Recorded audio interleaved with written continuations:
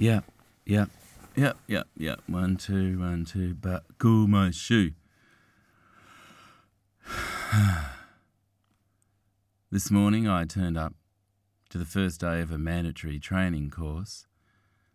The federal government seems to be the opinion that all the unemployed need to do is more courses, and that leads to a job.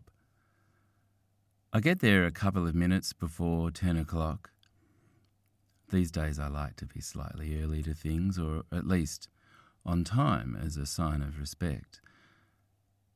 Plus I get way too stressed if I'm running late, and I no longer have the capacity to rush. In a gesture towards fitting in to society, I'd had a shower and gotten dressed in reasonably clean clothes, and that effort, combined with driving to the course and walking from the car, was about all I could manage in one day.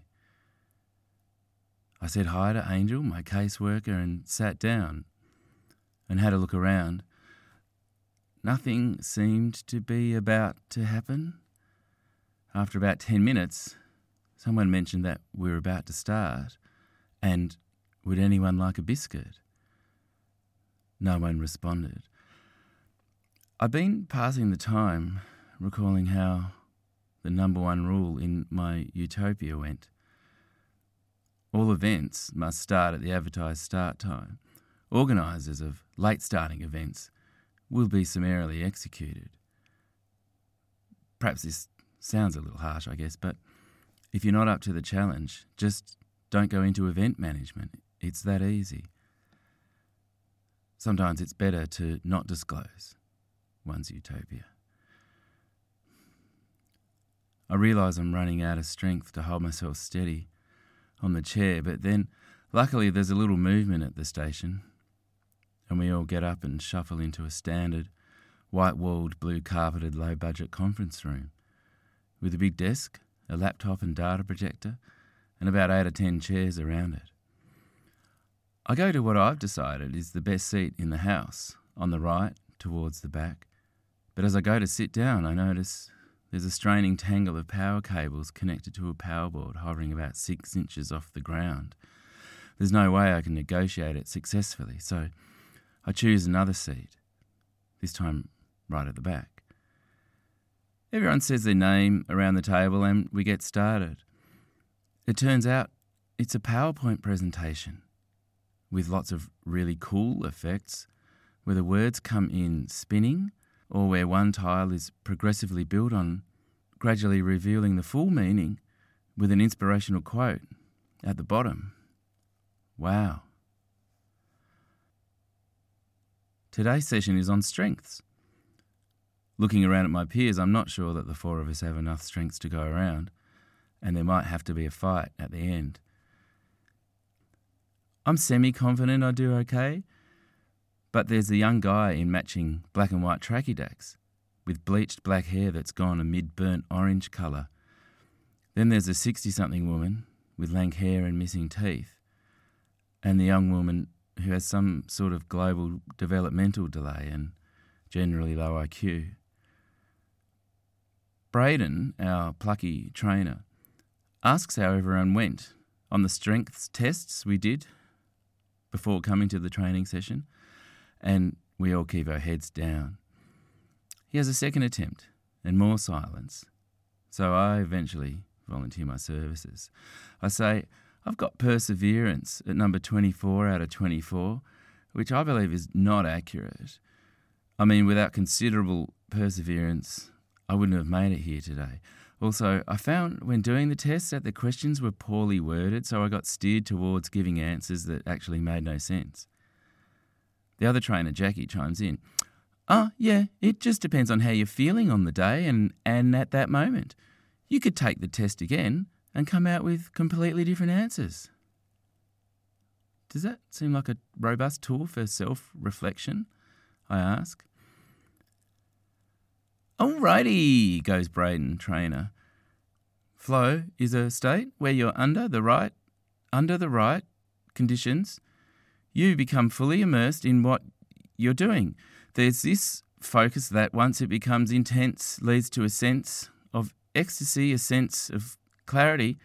You know exactly what you want to do from one moment to the other. You get immediate feedback. Oh my God, I'm not saying that. What is it? Asked Jackie. Here it is.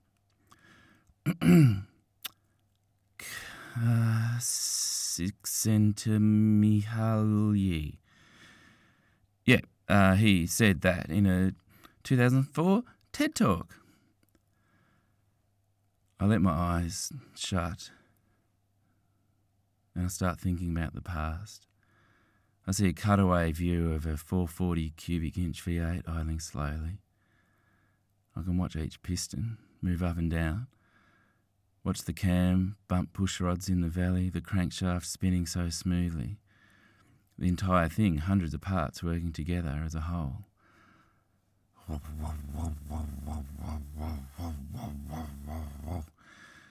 The Institute have gathered a concept of strengths from 2 to 500 years of writing from such diverse sources as the Old Testament, the New Testament, the Quran and Buddhism.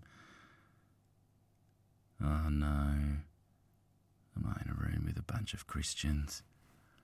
Why mention both Testaments and the Quran, but leave out the Torah? Are they anti-Semite evangelicals? Are they going to slip something in my tea? Has he even heard of the Tripitaka? So does anybody want any biscuits? I start thinking about the future and wonder what the inside of an electric motor looks like in action. A mass of copper rotating inside a metal casing, the positive and the negative creating a flow of electrons that makes the inner copper rotate.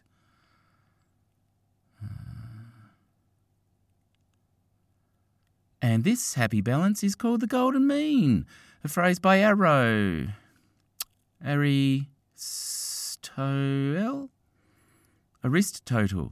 Yeah. I let gravity take over because it's been wanting to all day. And I slide slowly off the chair onto the floor and come to a stop, slumped up against the chair and the wall. I figure it's more polite to keep my eyes closed. That way they might think I'm sleeping and won't want to disturb me. But what gets the electric motor turning? I mean, how does it know which way to turn? Post-war Messerschmitts had 4 forward gears and no reverse. So if you wanted to go backwards, you turned off the engine, pulled a little lever and started it again, and the engine would run in the opposite direction. So 4 reverse gears and no forwards.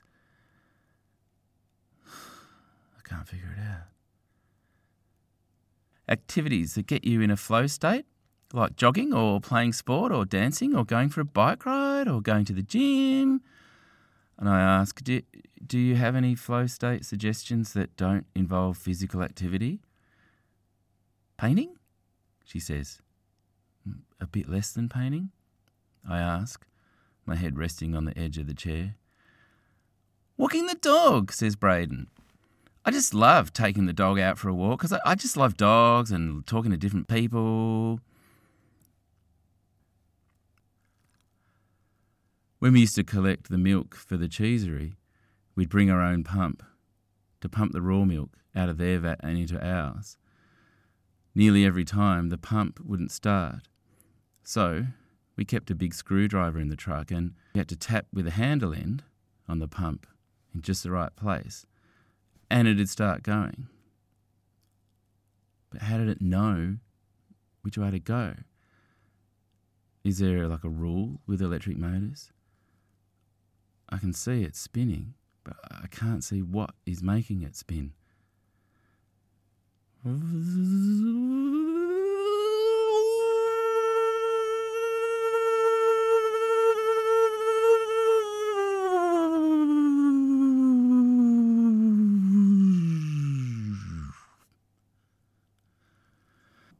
Now, who did you look up to when you were young? This next section is called Heroes and... Oh my God, what is that word? Says Braden. Heroines. says Jackie. Oh, okay. Heroes and heroines. Who did you look up to? Anyone? Anyone? Well, I'll go first. Well, I looked up to my grandfather. He was so kind, but also stern but fair, and he taught me how to do so many things.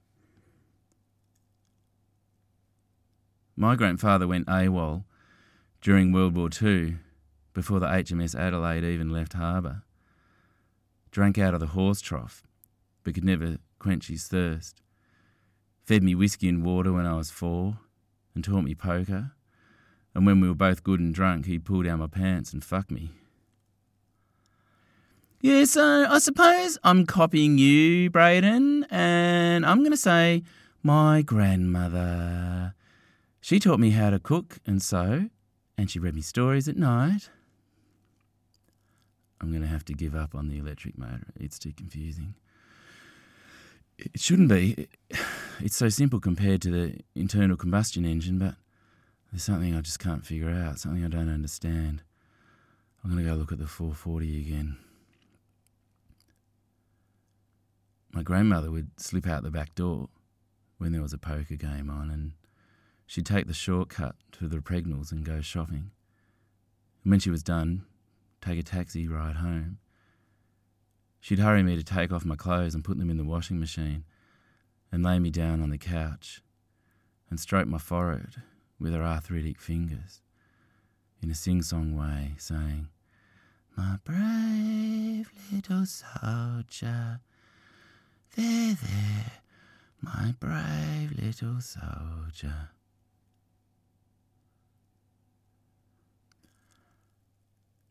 Has anyone got plans for the weekend or something they're looking forward to? Long silence.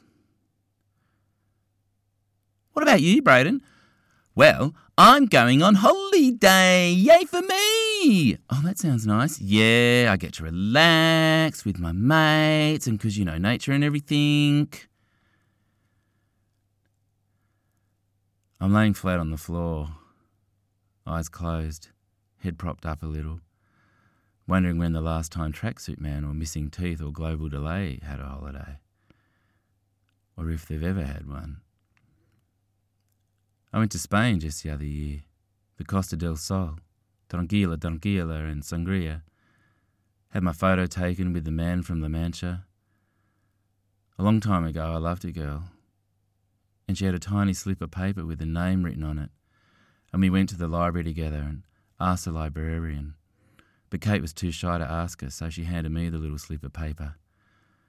"Do you have any Albert Camus?" And one of the librarian's eyebrows twitched a little bit, and she took us over to the shelf and pulled out The Outsider.